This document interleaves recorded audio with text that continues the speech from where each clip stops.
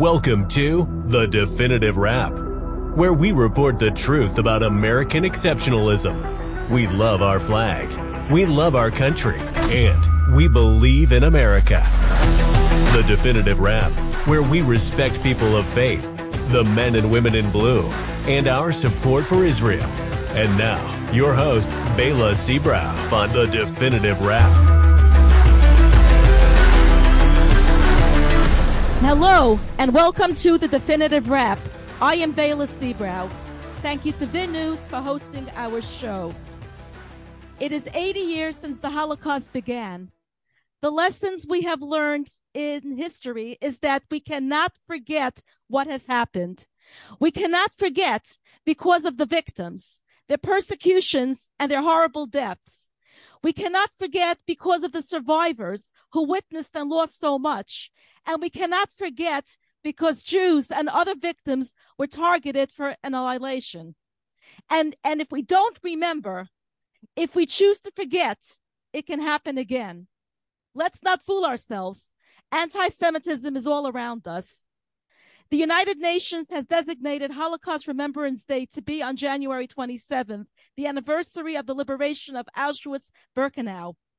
With us today is a very special guest, a survivor of the Holocaust. Dr. Moshe Katz is author of 9 out of 10, and he's a well-known speaker who speaks extensively to all audiences about the Holocaust. Dr. Katz, it is with the greatest honor and appreciation that I welcome you to the Definitive Wrap. Dr. Katz, I am a child of Holocaust survivors. My friends were children of Holocaust survivors. I grew up hearing about the atrocities. My earliest memories of adult conversation were centered around the Holocaust. And what is so tragically fascinating about this topic, is that as time goes on, more stories about death and survival become known. There is still so much that people do not know about the Holocaust. Dr. Katz, please tell us about your upbringing. Where were you born and raised? And what was your family life before the Holocaust? Well, I was raised and born in Czechoslovakia in 1924, which makes me now approximately 99 years old. And everything was peaceful. We went to school, and we had a lot of friends, Jewish or not Jewish, and everything was normal, almost like here. Cannot compare it, but it was a democratic country, Czechoslovakia, where we didn't tolerate any discrimination. Everybody was equal. And as a young child, we went to so-called cheder, which is a Jewish school. In the morning, in the afternoon, we went to school. At that time, there was a brand new school, a Jewish school, but I chose to go to public school because it was right next door from us. And as a 6-year-old child, I was afraid to cross the bridge. And it so happened that when I was 6 years old, I lived to see the first anti-Semitism in my entire life. Somehow, the Czechoslovak government required everybody to have citizenship papers. But since my father was born in Poland and my mother was born in Hungary, it was very hard for us to become citizens. So they had to change their name in order to show some kind of local residence around 25 years before. So they changed from Kastner, which originally was her name, Katz. I was 6 years old, and the teacher calls out the names and says, Katz. I says, there, which means I'm here. Yes. Kastner, I'm here. Oh, you bad guy, you want to cheat the government. You probably want to take 2 times welfare, and you have never heard of something like this. Shame on you. I was starting to cry, and I wanted my sister, she was the third grade.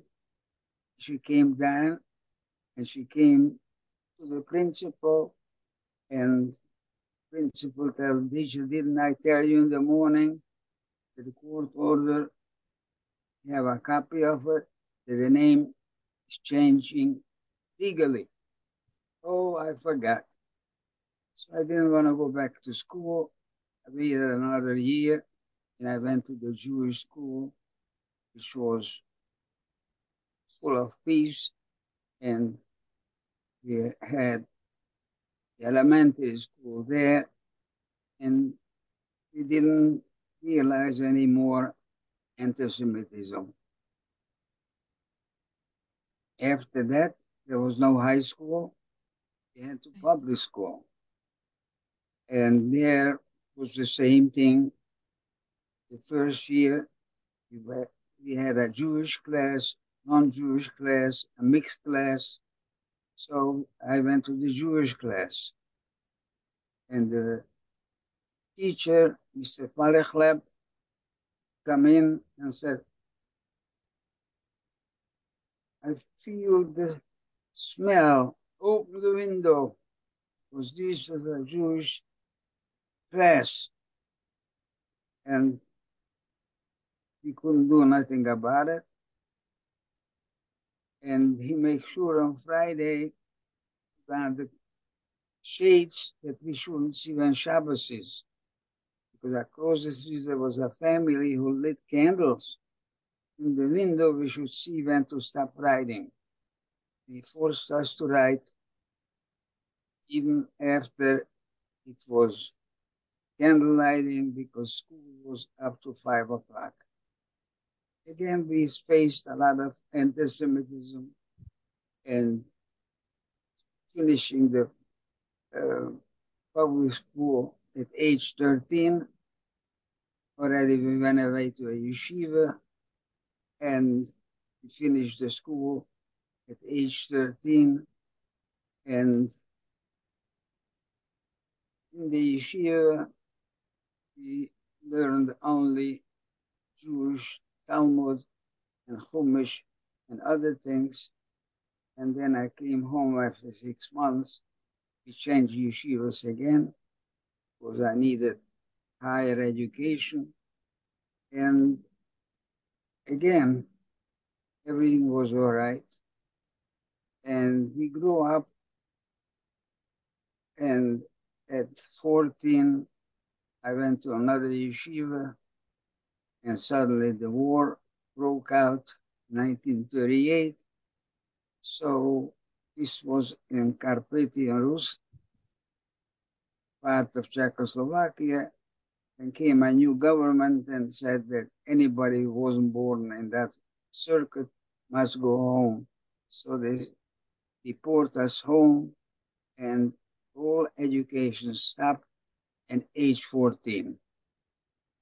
Now, a new government came in, the Hungarians occupied our land, and after about 5 or 6 weeks, I was walking peacefully in the street, and a bunch of pilots accosted me and started to beat me and pulled out one of my players. I had players, and pulled out one of my players and beat me up.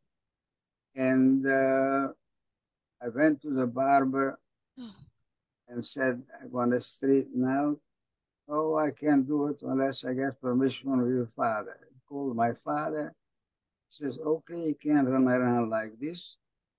And after that, all my payas wearing was finished because I was afraid to be identified as a Jew.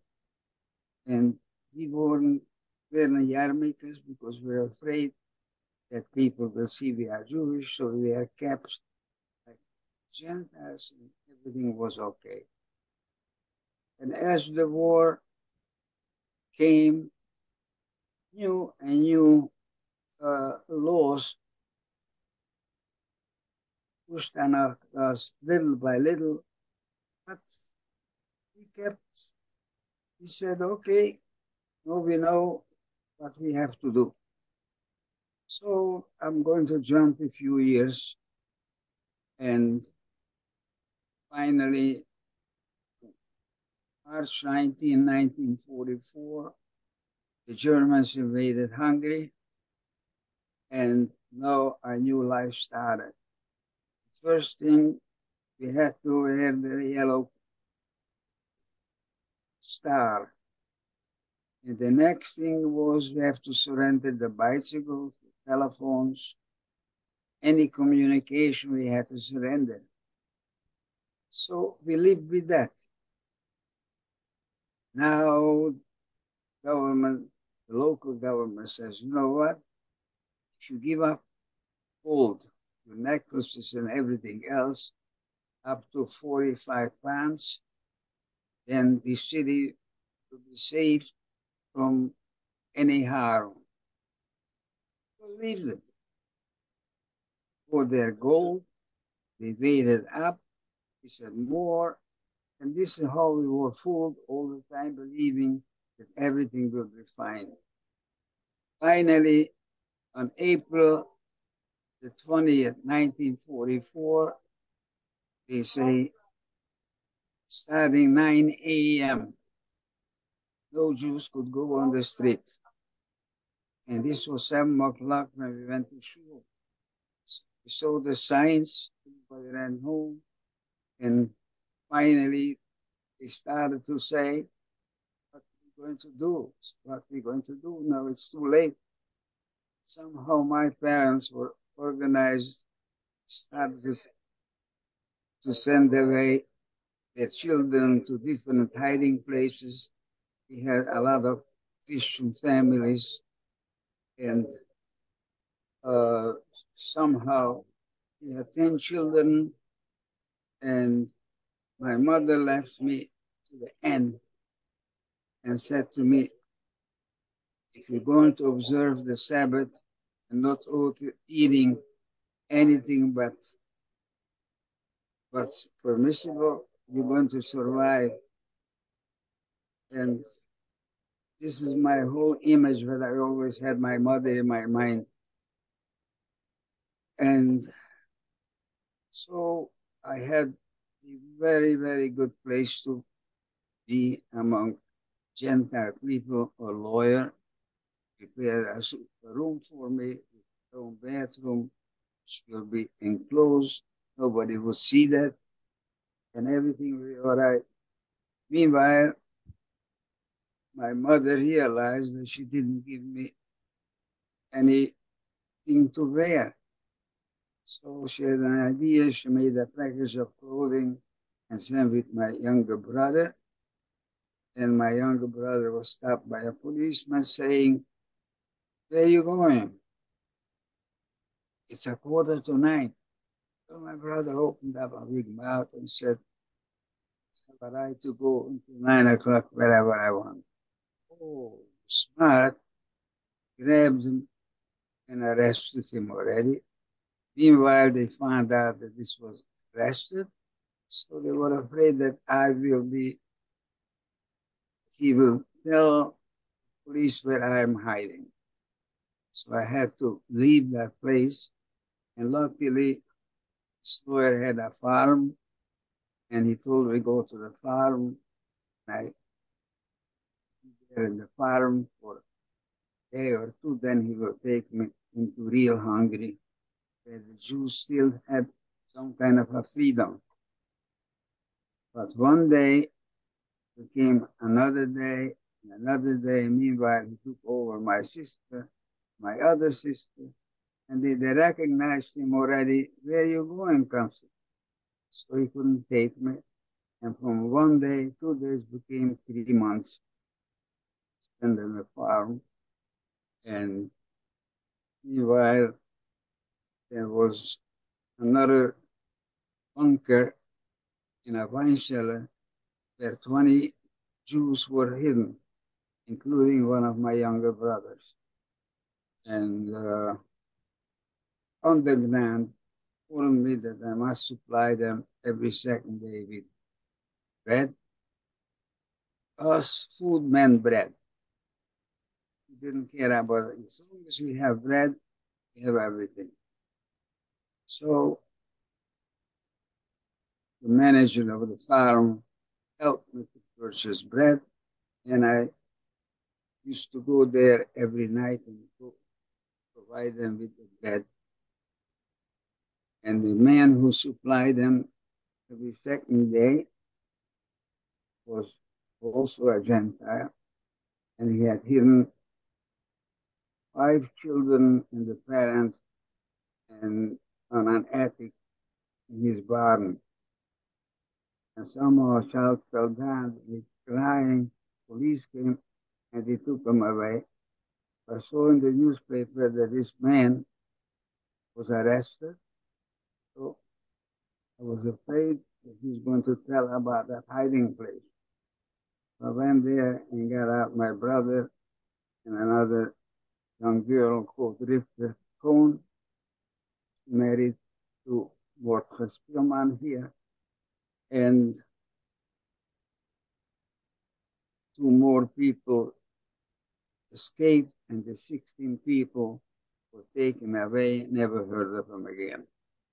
So this is the local thing, and I luckily had this already in Budapest, which was already also taking the Jews, but they lived as non-Jews, and they decided to take out my parents and my brothers from the ghetto. And somehow they met a German officer and they tried to bribe him. He said, okay. And he got all the information, gave him some money, and then they raided the place and said this was a setup. And they took my sister to the Gestapo and beat her and everything there. She took the money and who helps her and everything else. And after she got from jail, she escaped again.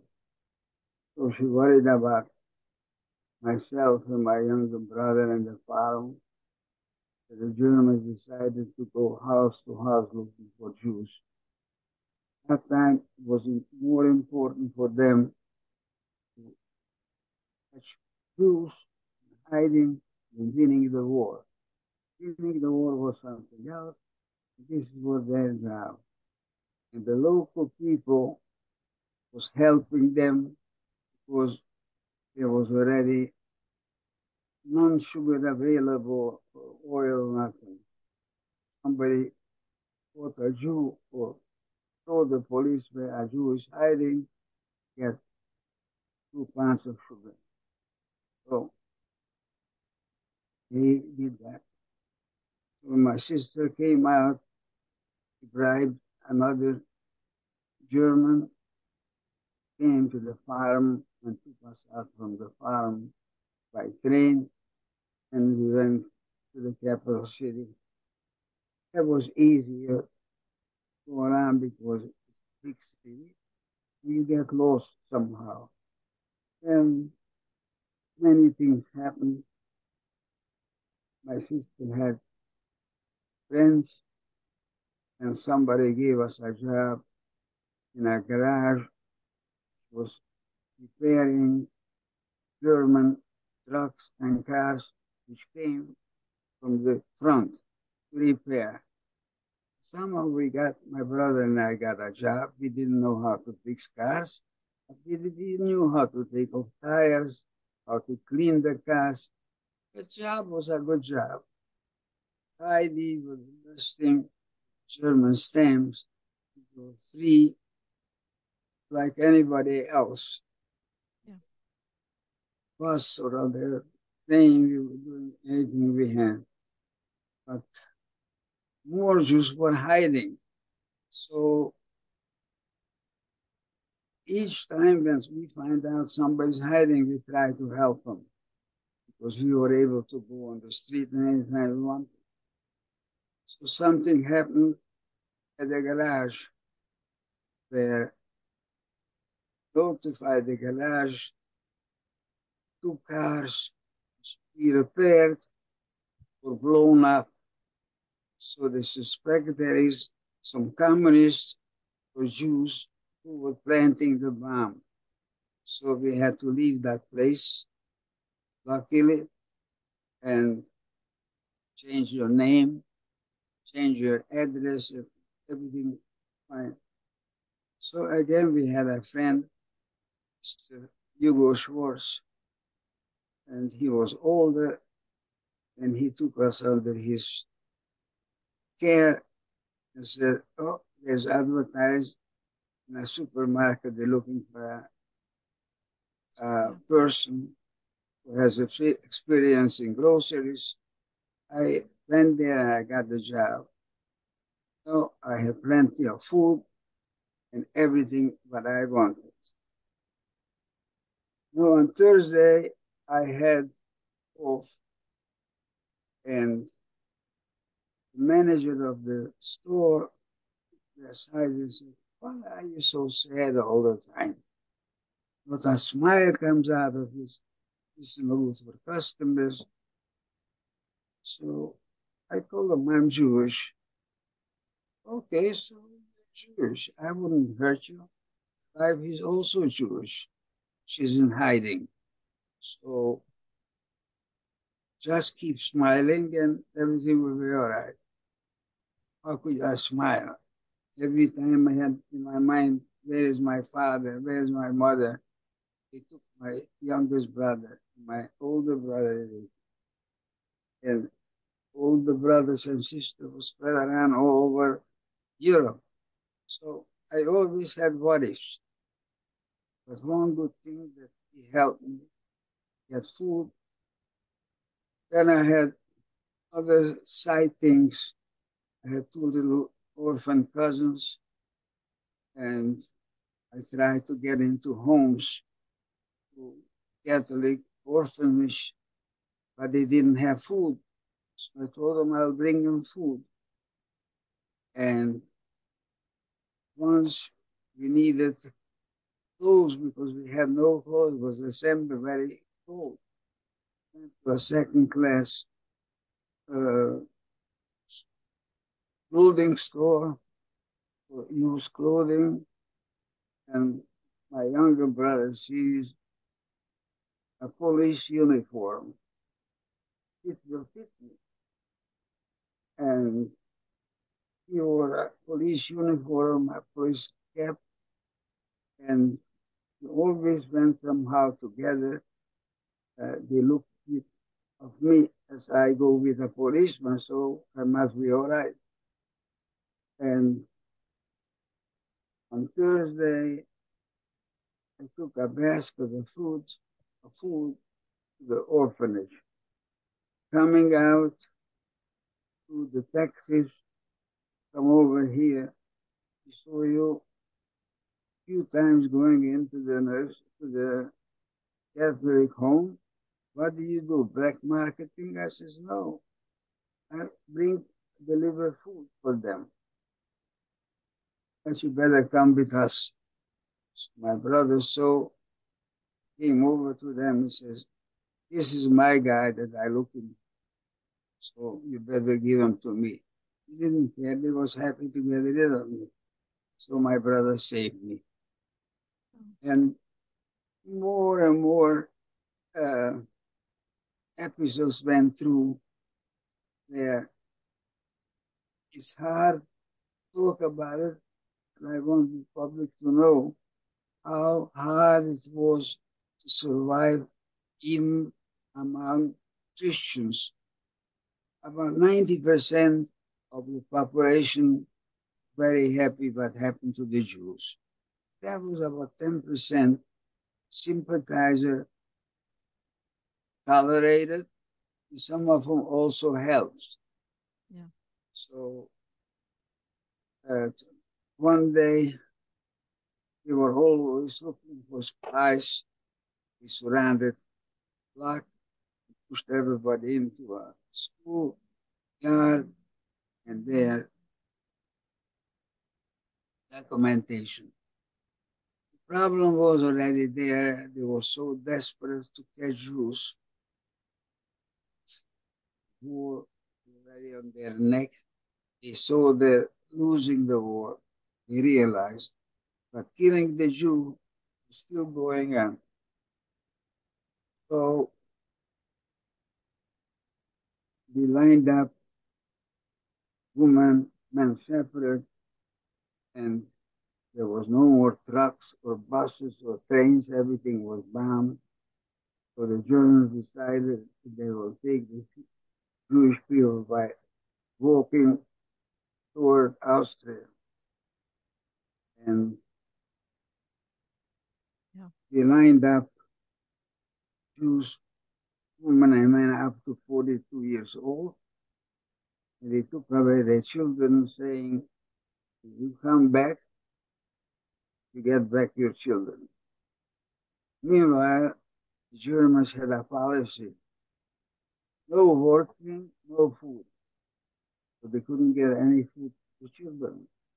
They decided they will take them to the Danube River, throw them into the river. At that time, I lived then in the other side of the city, and I lived on the right by the Birkenau River.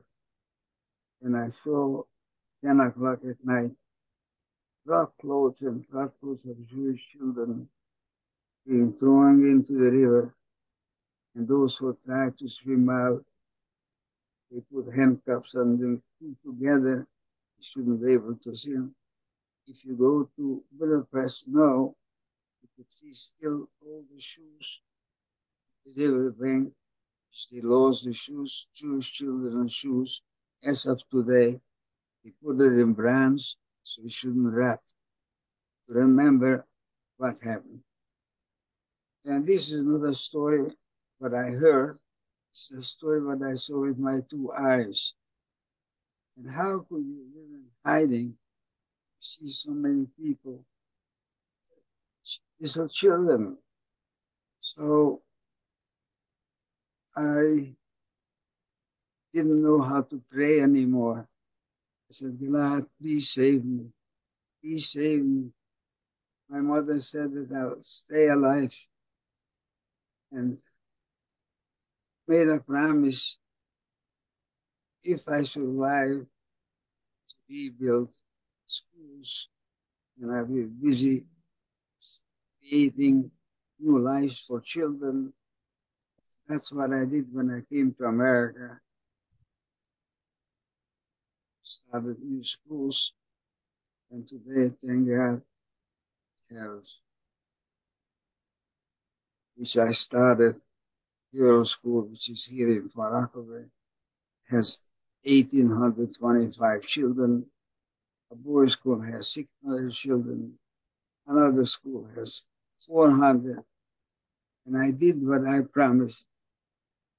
So time came of liberation, and was January 18, 1945.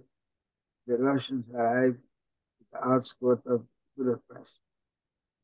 And my sister was more learned. She was older. She advised us to move in that district. Luckily, we were the first one liberated by the Russian army. And now the Russians were afraid of spies. They didn't trust anybody, except if they found a Jewish person, they trusted him because they knew that the Jews were persecuted by the Germans and they were their enemies. And so too,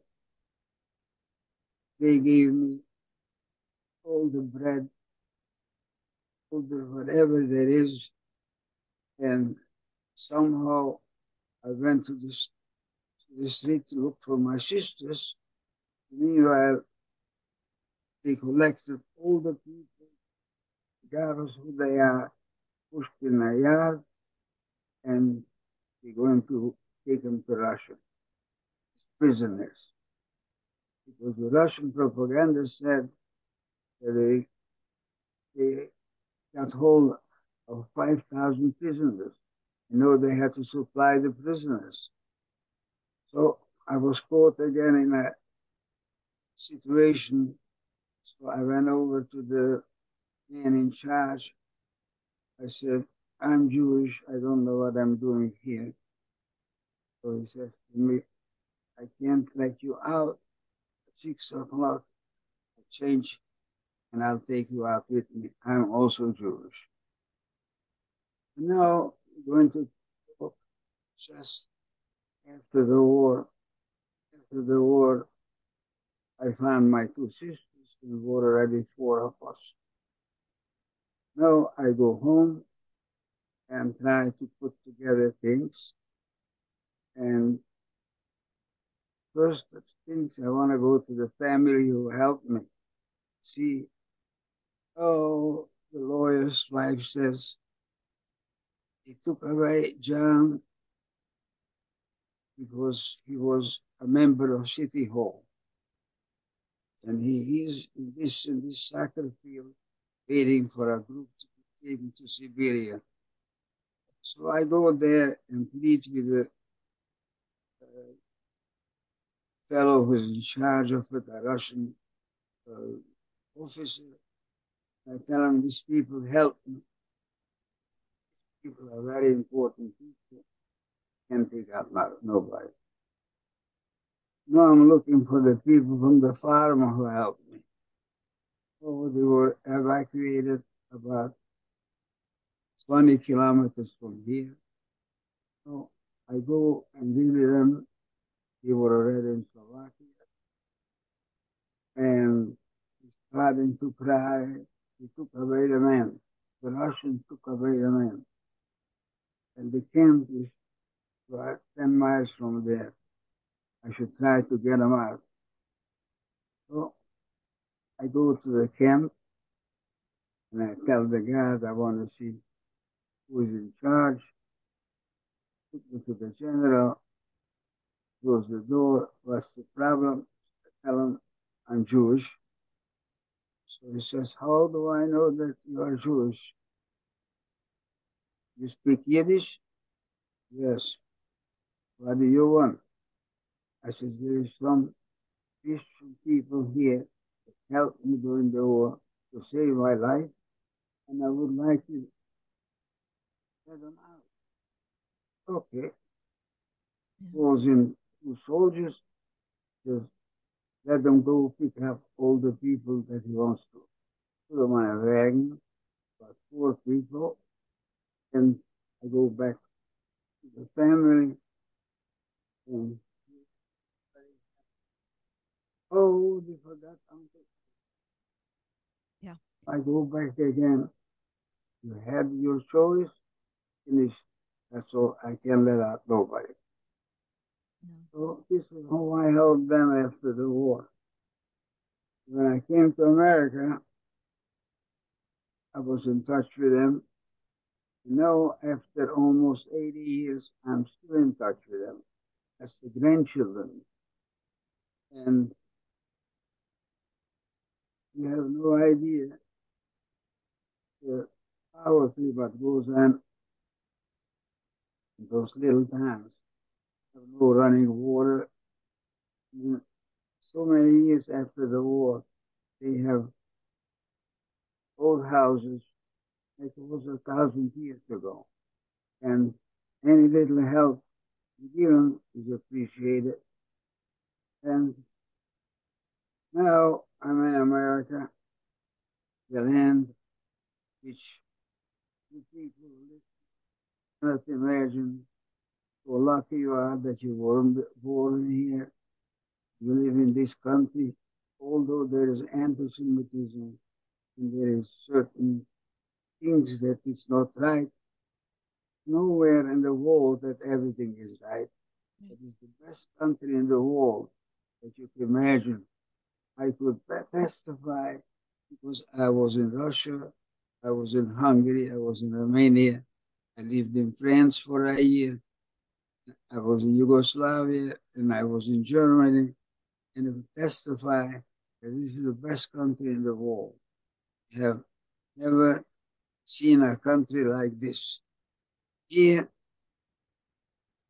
for instance, you see an empty store, talk to the owner, gives you the key, you make a lease, and you have a store. The next day you are in business.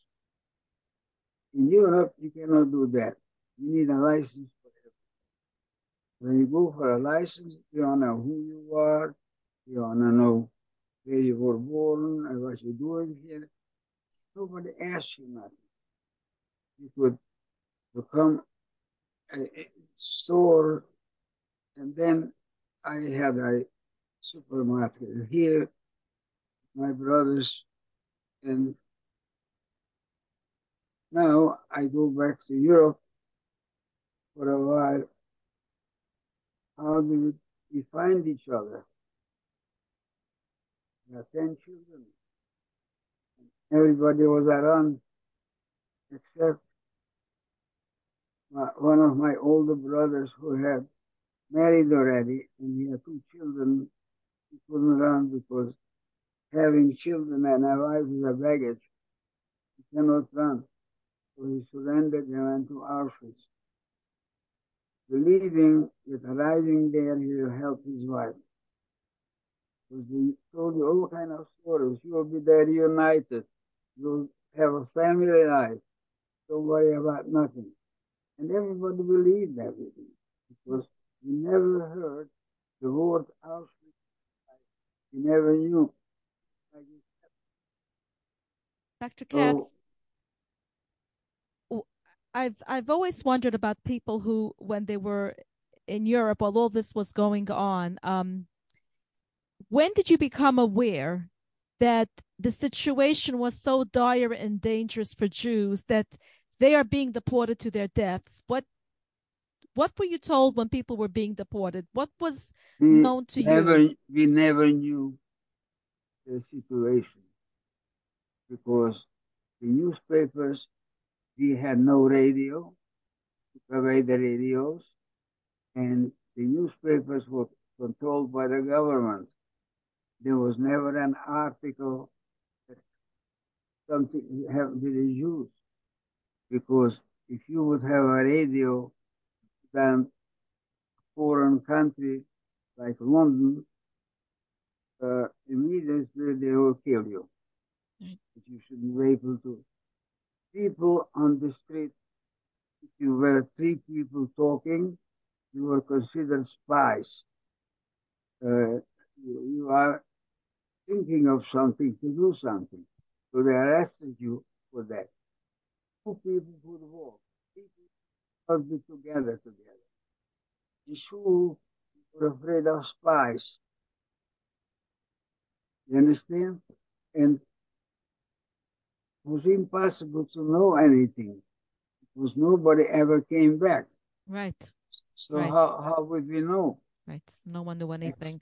Right. Except later on, we found out, but by that time it was too late. Even there was nothing we could do. We cannot, no country would let us in. America wouldn't let us in. Canada wouldn't let us in. There was only one country who opened the door was the Dominican Republic, who allowed Jews to come in there. And Hitler allowed them to go because in 1942, he had no idea the Jews with gas. He opened the door. Even as early as 1936, he said, anybody wants to go, let go. And he made a pact with the Israeli local government, not with the British, the Jewish for Sachnut. And 60,000 Jews from Germany were able to leave When I arrived to Israel, they are still the town that they built is called Kiryat Motzkin, next to Haifa, kilometers from Haifa. The houses are still there, and the descendants are still there. So 60,000 Jews today created about a quarter of a million Jews, which were saved because of that. Some Jews, even they couldn't run. They wouldn't run there too. What would a Right. 50-year-old man do somewhere? No language, uh, no relatives, government wouldn't let him in. Suddenly, all the governments became anti-Jewish. Yeah. Like in Cuba, was a pretty good government.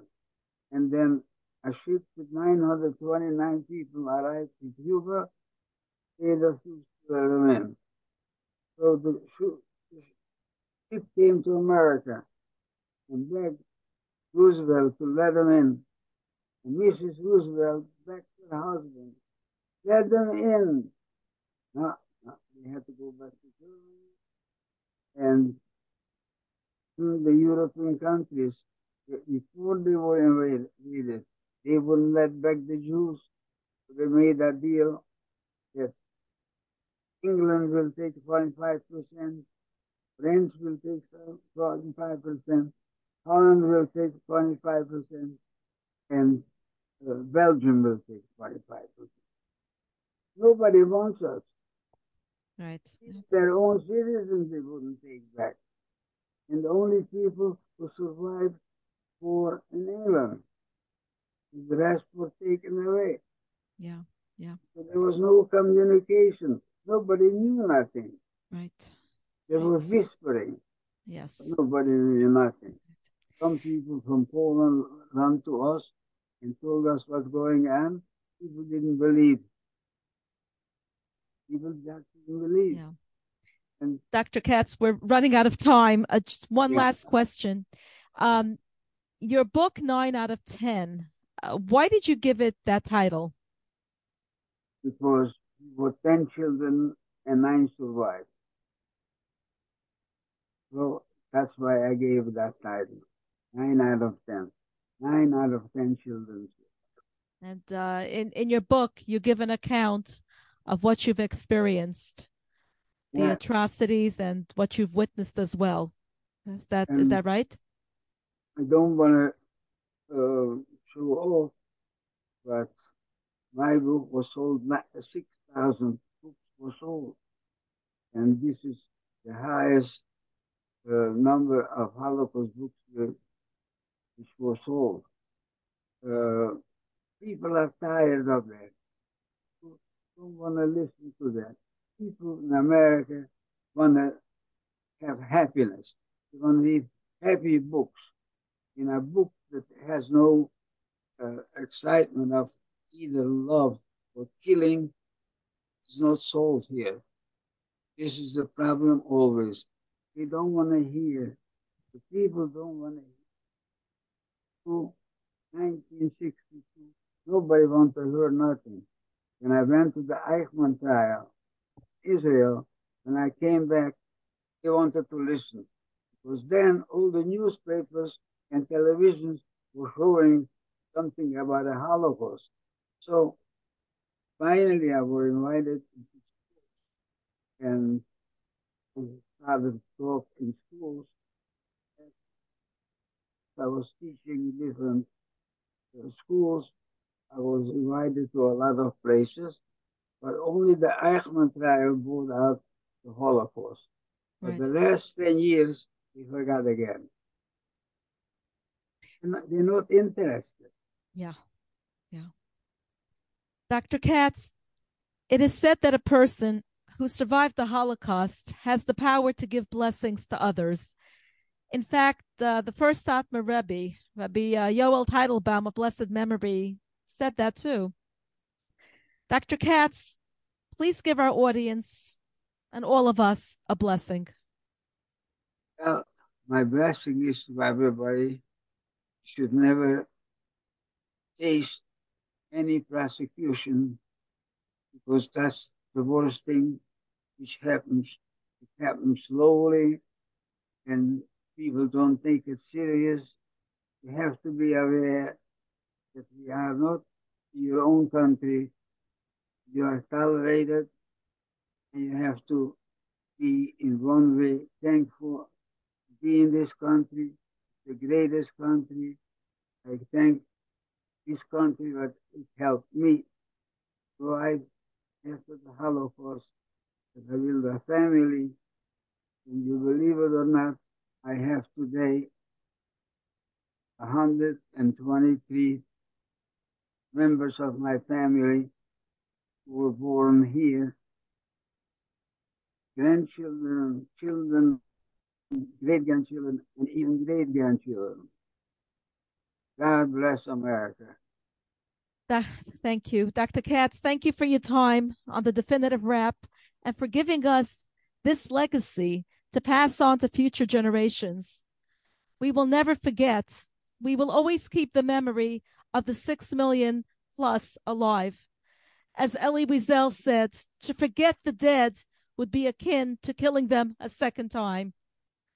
Dr. Katz, I have no words I don't have more words of gratitude to express for being with us here today. It's beyond words of gratitude. Thank you to VNews and to our audience for tuning in. And I thank you very much for having me. Thanks for listening to The Definitive Wrap with your host, Baila Sebrow. Be sure to tell your family and friends they also can catch The Definitive Wrap on Apple Music, Spotify, Google Play, and your favorite streaming service. See you next time on The Definitive Wrap.